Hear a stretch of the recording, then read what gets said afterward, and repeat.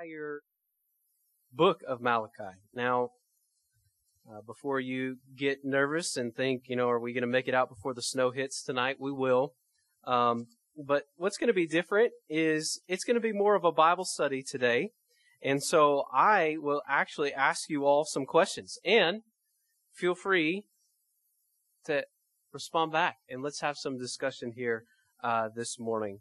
And you might be asking, well, why Malachi? Well, when I was done reading through the Bible this year, I spent about a month reading through Malachi every single day because I thought that's where the Lord was going to lead our church to next for our next series. And so once we finish our Advent series, and then once we finish 1 Peter, which you're wondering, well, when are we ever going to do that? Because it's been about a month since we've been in 1 Peter. We'll eventually get to Malachi. So you all can consider yourselves ahead of the schedule.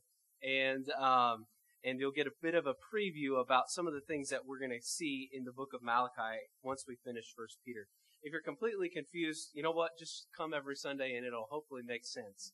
But we'll be reading, we won't read the entire book, but in case you were wondering how long it takes about 12 to 15 minutes to read the whole book. So, I'd encourage you, if you don't have a reading plan for the new year, maybe what you could do is you could read the book of Malachi every day in anticipation for our series in the book of Malachi. So, but I'm going to read for us starting in verse 1, and I'll read on down through verse 5, and then we'll just begin to kind of work our way through it section by section and looking at kind of the major thrust of each section. Let's go ahead and Malachi chapter 1, verse 1. God's word says, "The oracle of the word of the Lord to Israel by Malachi. I have loved you, says the Lord. But you say, how have you loved us? Is not Esau Jacob's brother, declares the Lord? Yet I have loved Jacob, but Esau I have hated. I have laid waste his hill country and left his heritage to jackals of the desert. If Edom says, we are shattered, but we will rebuild the ruins, the Lord of hosts says, they may build, but I will tear down. And they will be called the wicked country, and the people with whom the Lord is angry forever. Your own eyes shall see this, and you shall say, great is the Lord beyond the border of Israel." Let's pray. Father, as we come before you now, Lord, we thank you for this day that you've blessed us with. Father, we thank you for the rain and the snow. We pray that you would ease the drought that we have found ourselves in. And so we thank you for your blessings upon us. And Lord, we pray that your blessing now would be upon this time that we have in your word. And we pray that you would be honored and glorified in the discussion that we have working through the book of Malachi together. And we pray these things in Jesus' name. Amen. Have any of you ever heard of the 10,000 hour rule? It's a rule where if you dedicate 10,000 hours doing something, some event, some skill, then you become competent in it. Overnight success is incredibly rare, right? Especially when you look at your lives. How often did overnight success or something extraordinary happen? You look at your lives or you look at the lives of successful business people or successful athletes. Did they just wake up with that ability? Most likely not, right? They spent hour after hour, discipline after discipline, pouring in hours of their time to be competent and to be successful in the skill that God had given them. Consider those whose success maybe you admire. Maybe it's an athlete. Maybe it's a writer. Maybe it's a musician. How might you describe those people? What are some characteristics that would come about from those people who would be successful athletes maybe, or successful writers, or successful musicians? What are some things that come to mind? Commitment, right? Yeah, they're committed to the task, whether it be an athlete, right? Committed to staying in shape, committed to practice. You don't just wake up and become an NFL athlete overnight or an MLB athlete overnight, right? It takes commitment. What else might describe their lives? Consistency, yeah. It's often said, I love baseball. And it's often said that the best baseball players are those who are consistently failing, but they do it the best, right? When you think about what makes a good batting average in the Major League Baseball, that's 300. That's 30% of the time they are successful. That means what? 70% of the time they're failing, but they're consistent in knowing how to overcome that failure. So when you think of people who are successful in life in the world's eyes, you think of consistency, you think of commitment, you think of dedication, right? Now let's flip that on ourselves. And let's think about how would you describe, you don't have to answer this question right here. This is more a rhetorical question. How would you describe your worship and your devotion to the Lord? Would you give your worship and your devotion to the Lord God the same adjectives that you would use to describe a successful athlete or a successful business person? Consistent, commitment, dedication are those things that you would use to describe your own worship of the one true God. So given the pervasiveness of sin and the hardness of human hearts, in our hearts, it's not surprising that as we come to the book of Malachi, the Israelites really lacked devotion and they lacked passion for the Lord in the time of Malachi. God had been faithful over and over and over again to the people of Israel. He'd been faithful to His promises to them. He had redeemed them from Egypt. He had led them through the desert. He led them into the promised land. And they conquered their enemies. But what was their response to His faithfulness?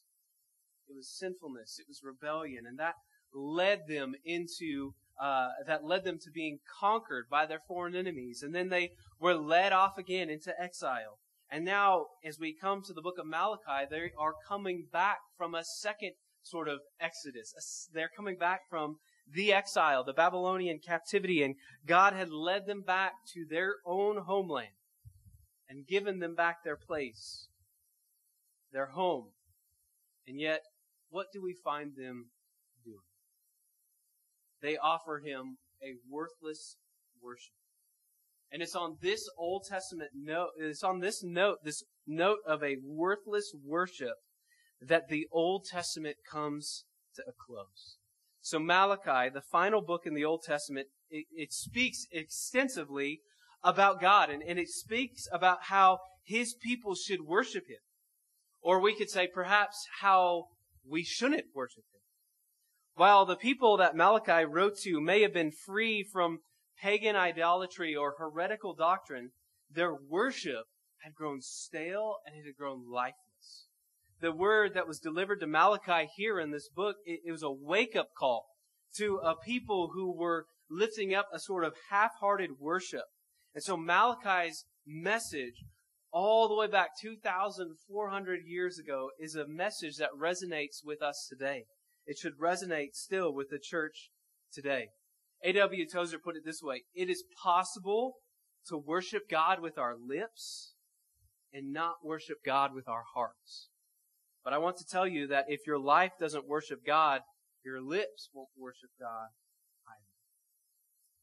So we see there, what we're going to see as we dive into this first chapter here and look at verses 6 through 9 to begin with, is we see how their shallow worship was diminishing the greatness of their Heavenly Father. It was trivializing the greatness of their Heavenly Father. Look with me at verses 6 through 9. Malachi chapter 1. A son honors his father, and a servant his master. If then I am a father, where is my honor? And if I am a master, where is my fear? Says the Lord of hosts to you. O priests who despise my name. But you say, how have we despised your name? By offering polluted food upon my altar. But you say, how have we polluted you? By saying that the Lord's table may be despised, when you offer blind animals in sacrifice. And is that not evil? And when you offer those that are lame or sick, is that not evil? Present that to your governor. Will he accept you or show you favor, says the Lord of hosts? And now entreat the favor of God, that He may be gracious to us. With such a gift from your hand, will He show favor to any of you, says the Lord of hosts. What in the verses 6 through 9, what actions of the priests here in particular demonstrated their lack of respect and honor to God? What do you see them doing there?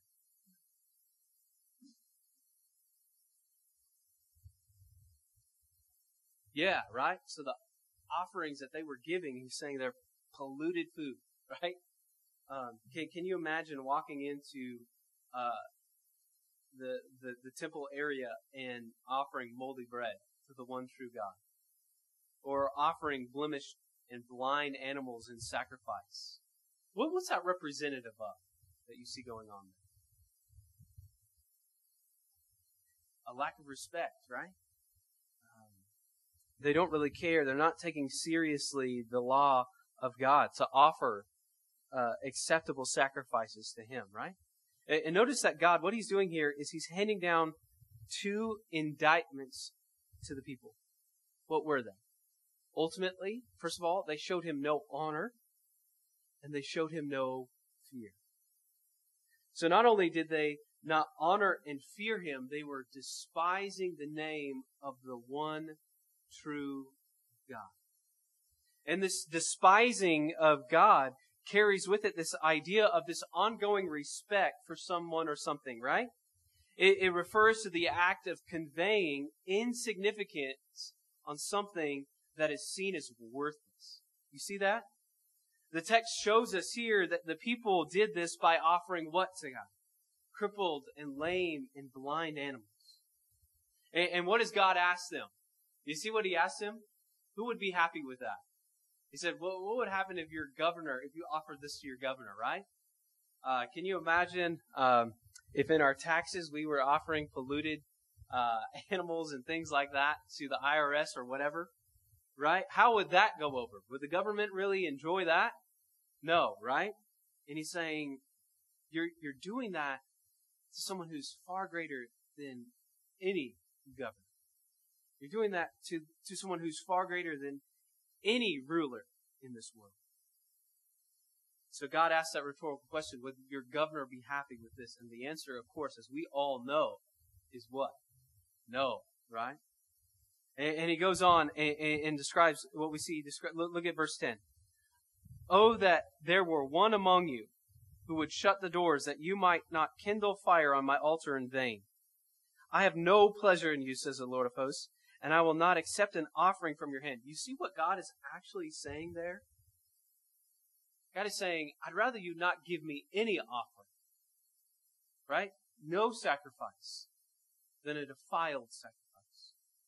Verse 11, for from the rising of the sun to its setting, my name will be great among the nations, and in every place incense will be offered to my name, and a pure offering. For my name will be great among the nations, says the Lord of hosts. But you profane it when you say that the Lord's table is polluted, and its fruit, that is, its food, may be despised. But you say, what a weariness this is, and you snort at it, says the Lord of hosts. You bring what has been taken by violence, or is lame, or sick, and this you bring as your offering?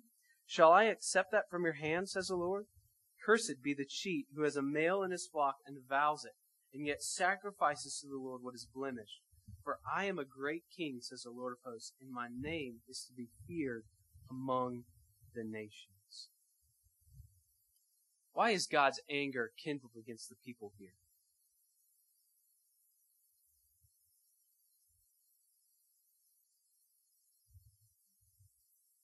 Yeah.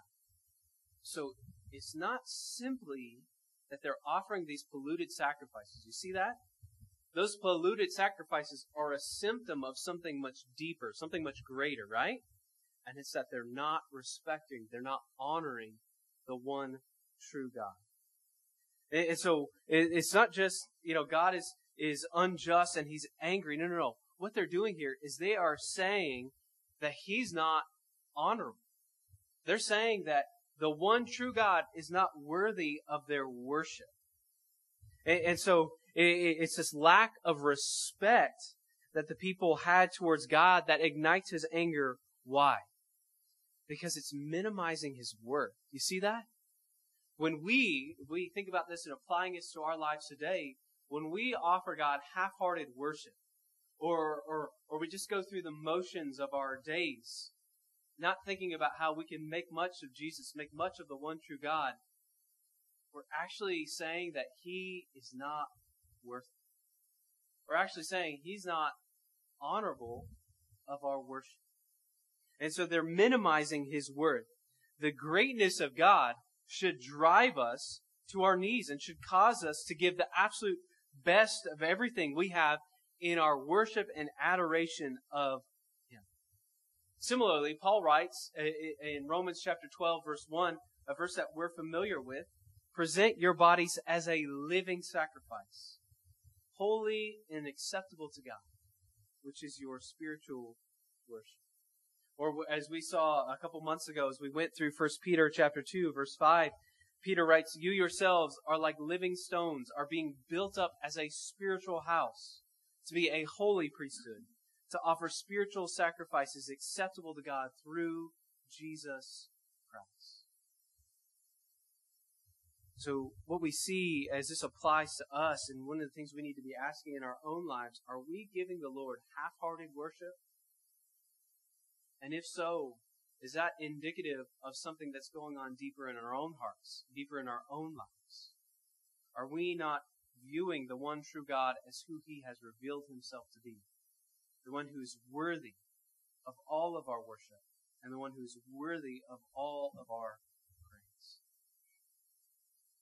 You know, as you look through the Scriptures, you see that the Scriptures, actually in the New Testament, you see that we're called to offer up 5 things to God.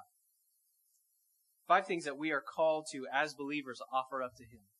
The first one is we're called to offer up our bodies. The second thing that we saw that in Romans 12, 1 and 2. The second thing we're called to offer up is our finances. See that in Philippians 4, 14 through 18. But we also see we're called to offer up our praises. See that in Hebrews 13. We're called to offer up our works. The work that we do for the Lord, the work that we do in this life is for Him and not just for man. And we're also called to offer up our witness for the Lord. So, in what ways does our worship of God through those 5 offerings, the offering of our bodies, the offering of our finances, the offering of our praise, the offering up of our works, and the offering up of our witness, in what way does our worship of God through these 5 offerings display God's greatness in our life? Think about that, friends. How can you display God's greatness in your life through your body? How can you display God's greatness in your life through your finances? How can you display God's greatness in your life through your praises of Him? How can you display God's greatness in your life through the works that you do in serving one another? And how can you display the greatness of God in your life through being a witness to Him? So what we've seen as we look at this first chapter here is that we've seen that the shallow worship of God trivializes His greatness. Now let's skip to chapter 3, verse 7. And what we're going to see is that shallow worship minimizes God's worth as well. So in the first half of Malachi, God was questioning the quality of their sacrifices. And now what we're going to see is that He's questioning the quantity of their sacrifices. Look with me let's start reading in verse 6. So Malachi chapter 3, we'll read verse 6 through 12. For I, the Lord, do not change. Therefore you, O children of Jacob, are not consumed. From the days of your fathers you have turned aside from my statutes and have not kept them. Return to me, and I will return to you, says the Lord of hosts. But you say, how shall we return? Will man rob God? Yet you are robbing me. But you say, how have we robbed you? In your tithes and contributions. You are cursed with a curse, for you are robbing me, the whole nation of you.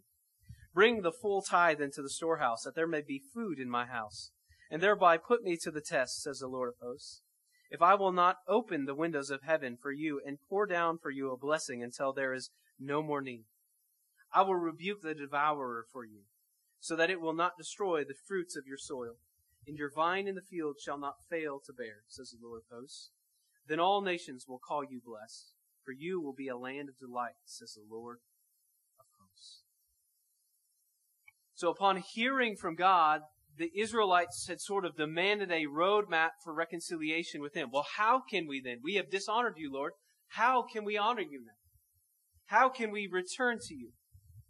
But really what we see happening here is their question of how can we return to you, Lord, is half-hearted. It's less than sincere. They weren't really expressing a genuine desire to return to Him, but they were denying, really, it seems like what they're doing is they were denying that they ever really left in the first place. God, we're still sacrificing to you. We're still giving in one sense to you. You saw that, right? We saw that in chapter 1. We see that in chapter 3 as well. They're continuing to give in some way. They're continuing to sacrifice in some way. But God is challenging them for offering their poor sacrifices, their lack of worship, their idolatry, and their faithlessness. And here, God is getting to the root of the problem. And the heart of the problem is really a problem of the heart. You see that? Specifically, they had misallocated their funds, right? Choosing selfishly to keep and use what they had instead of using it to honor God. So you see that their giving here is an indication of the state of their hearts. And it's a thermometer for how they were viewing God's Word. And let's apply that now to our own lives, friends.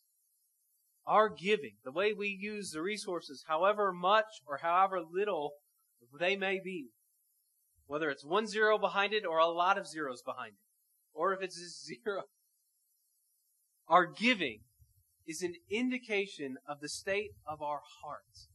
It's a thermometer for how we value God's Word.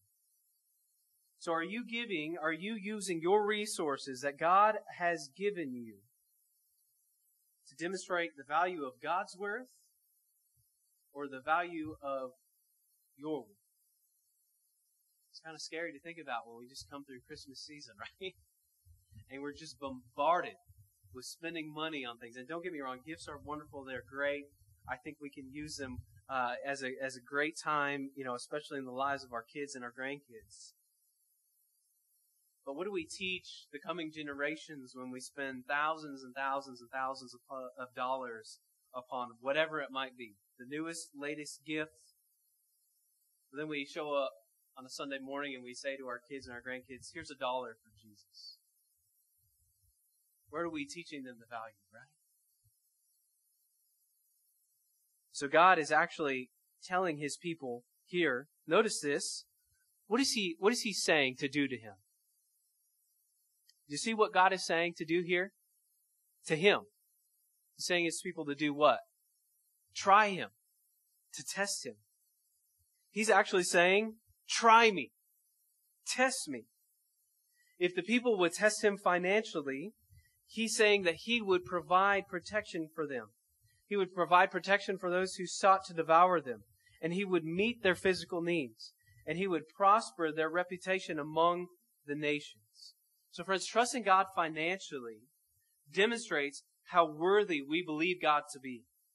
And it reveals the level of our trust in Him. It's the quickest way to understand where somebody's heart is, and where somebody's heart lies, by looking at the way we spend our resources.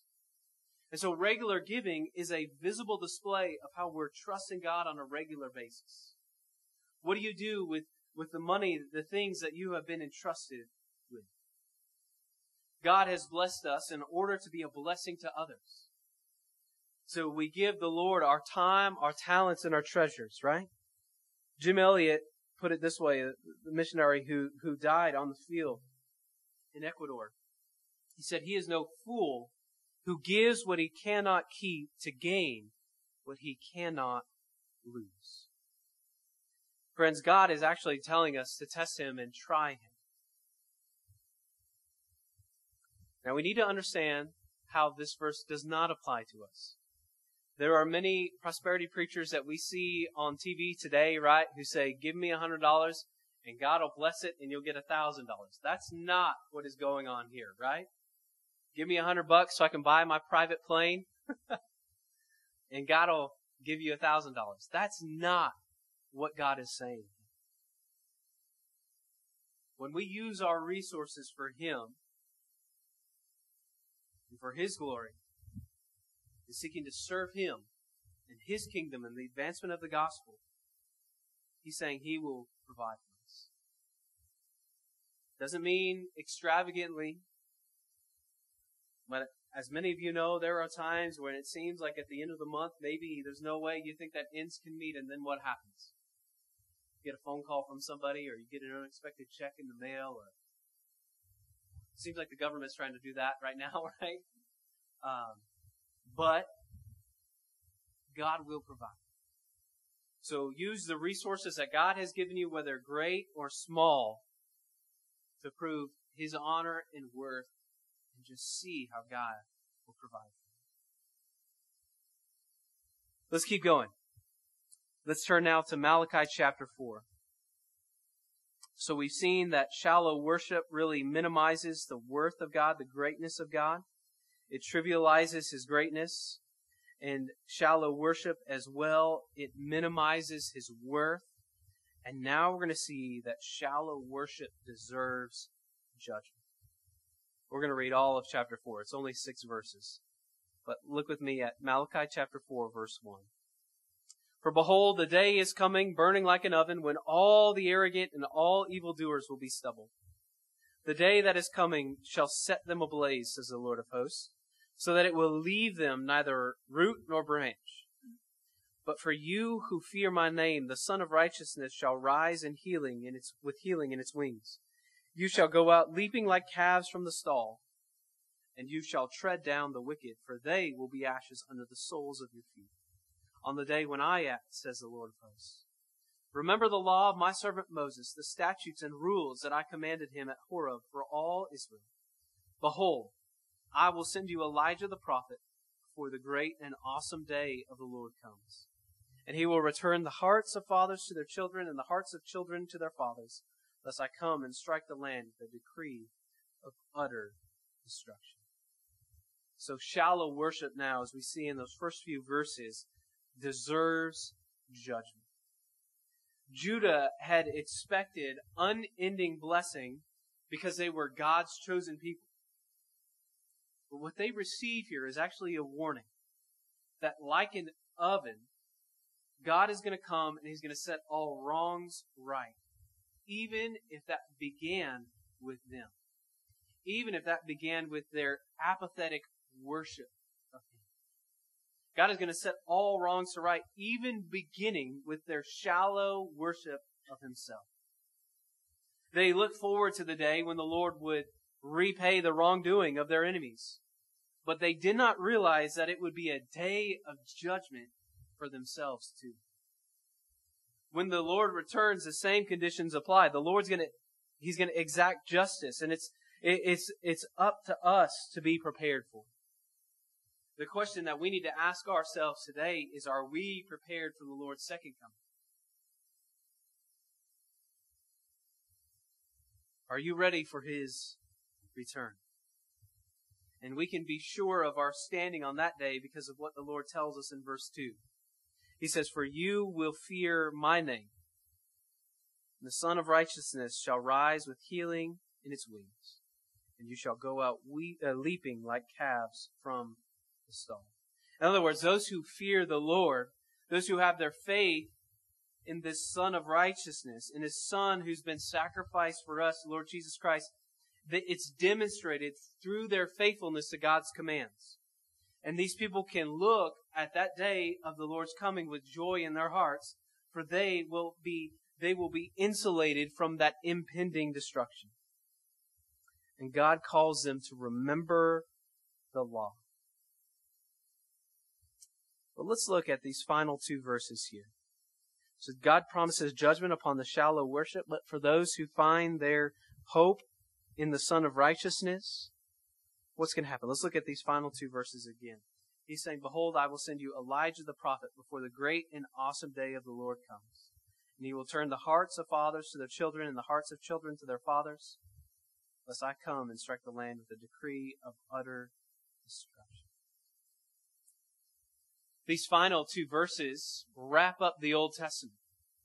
And it's a cliffhanger, right? When you think about that, this was the final word of the Lord in the Old Testament. For 400 years, they held onto those two verses. The prophet ended with a promise of someone who was to come, who was going to herald the coming day of the Lord, and warning of a curse if repentance did not have its way in the community, in the family. And so Jesus himself did not have, if Jesus himself did not come then to fulfill these words here, then friends, we would have no hope. But Jesus has made it clear in the New Testament. He's made it clear that this Elijah was who? John the Baptist, right? Who preached a message of what? A message of repentance. A repentance for the people of God. And so from this prophecy forward until his arrival, God was silent, but then he broke that silence when you turn over to Matthew chapter 1, right? And you see the genealogy of Jesus, you see the birth of Christ, and then you see in Matthew chapter 3 that John the Baptist has prepared the way of the Lord. So in the New Testament, what we see is that the Son of Righteousness that is promised here in Malachi chapter 4 has come. The Messiah to come has come in the Lord Jesus Christ. And aren't you glad, brothers and sisters, that we don't have to hang on 400 years of silence, right? We know that God hasn't ended. He didn't end the Old Testament and end His revelation of Himself to us there. He has spoken now through His Son, Jesus Christ.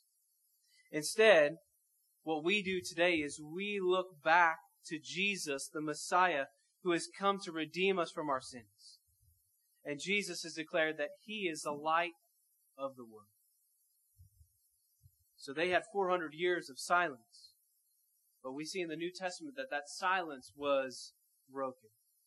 That the Son of Righteousness has come. So after Malachi, the prophetic word of God went silent for 400 years. But Malachi had prophesied about a messenger who would prepare the way for the Messiah to bring God's kingdom. Centuries later, John the Baptist arrived as that messenger who prepared the way for Jesus. And so that last word of the Old Testament is a curse. It's a reminder of the consequences for our sins. But in the New Testament, one of the first words that we hear from the Lord Jesus Christ is a word of blessing. The one who bears our curse and who brings us blessing. And who calls us to repentance and faith in Himself. So friends, as we wrap up this quick, brief overview of Malachi, ask yourself this morning, what sort of worship are you offering to the one true God? As you reflect back, this Sunday is always an interesting Sunday, right? Because it's the last Sunday of the year, looking forward to the coming of the new year. As you reflect back on this year, what sort of worship have you offered up to the one true God? How might you need to repent of the polluted offerings and idols maybe that you're clinging to? And as you look forward to the new year, may we think of how we can continue to serve and worship the one true God. How we can offer Him the sacrifices that He is due, the worship that He is due. How can you live your life in the coming year as a living sacrifice for the one true God? So the Old Testament ended with a promise of cursing and judgment upon the unrepentant, but also ended with a promise of hope for restoration upon those who were faithful. And now that blessing is found in faith in the Son of Righteousness, the Lord Jesus Christ, who came to live a perfect life, who came to die on the cross for our sins, and who rose from the dead, so that we who were living under the curse of judgment upon our sin could have blessing for all eternity. Let's pray. Friends, Father, as we come before you now, I thank you for this time that I've had with my friends here in your word. Lord, to be reminded of the fact that we get to praise you. To be reminded of the fact that we get to worship you. And Lord, what joy and what hope that should bring us in the midst of a world that has been broken and cursed by sin. Father, we thank you that your word to us through Jesus Christ is not a word of condemnation, but a word of blessing for eternal life. Father, as we come into this new year, I pray that we would faithfully worship you, that we would faithfully steward the resources you've given us, and Lord, that you would give us numerous opportunities to share this word of blessing, this good news of the gospel with those in our lives. We pray these things in Christ's name. Amen. Would you please stand?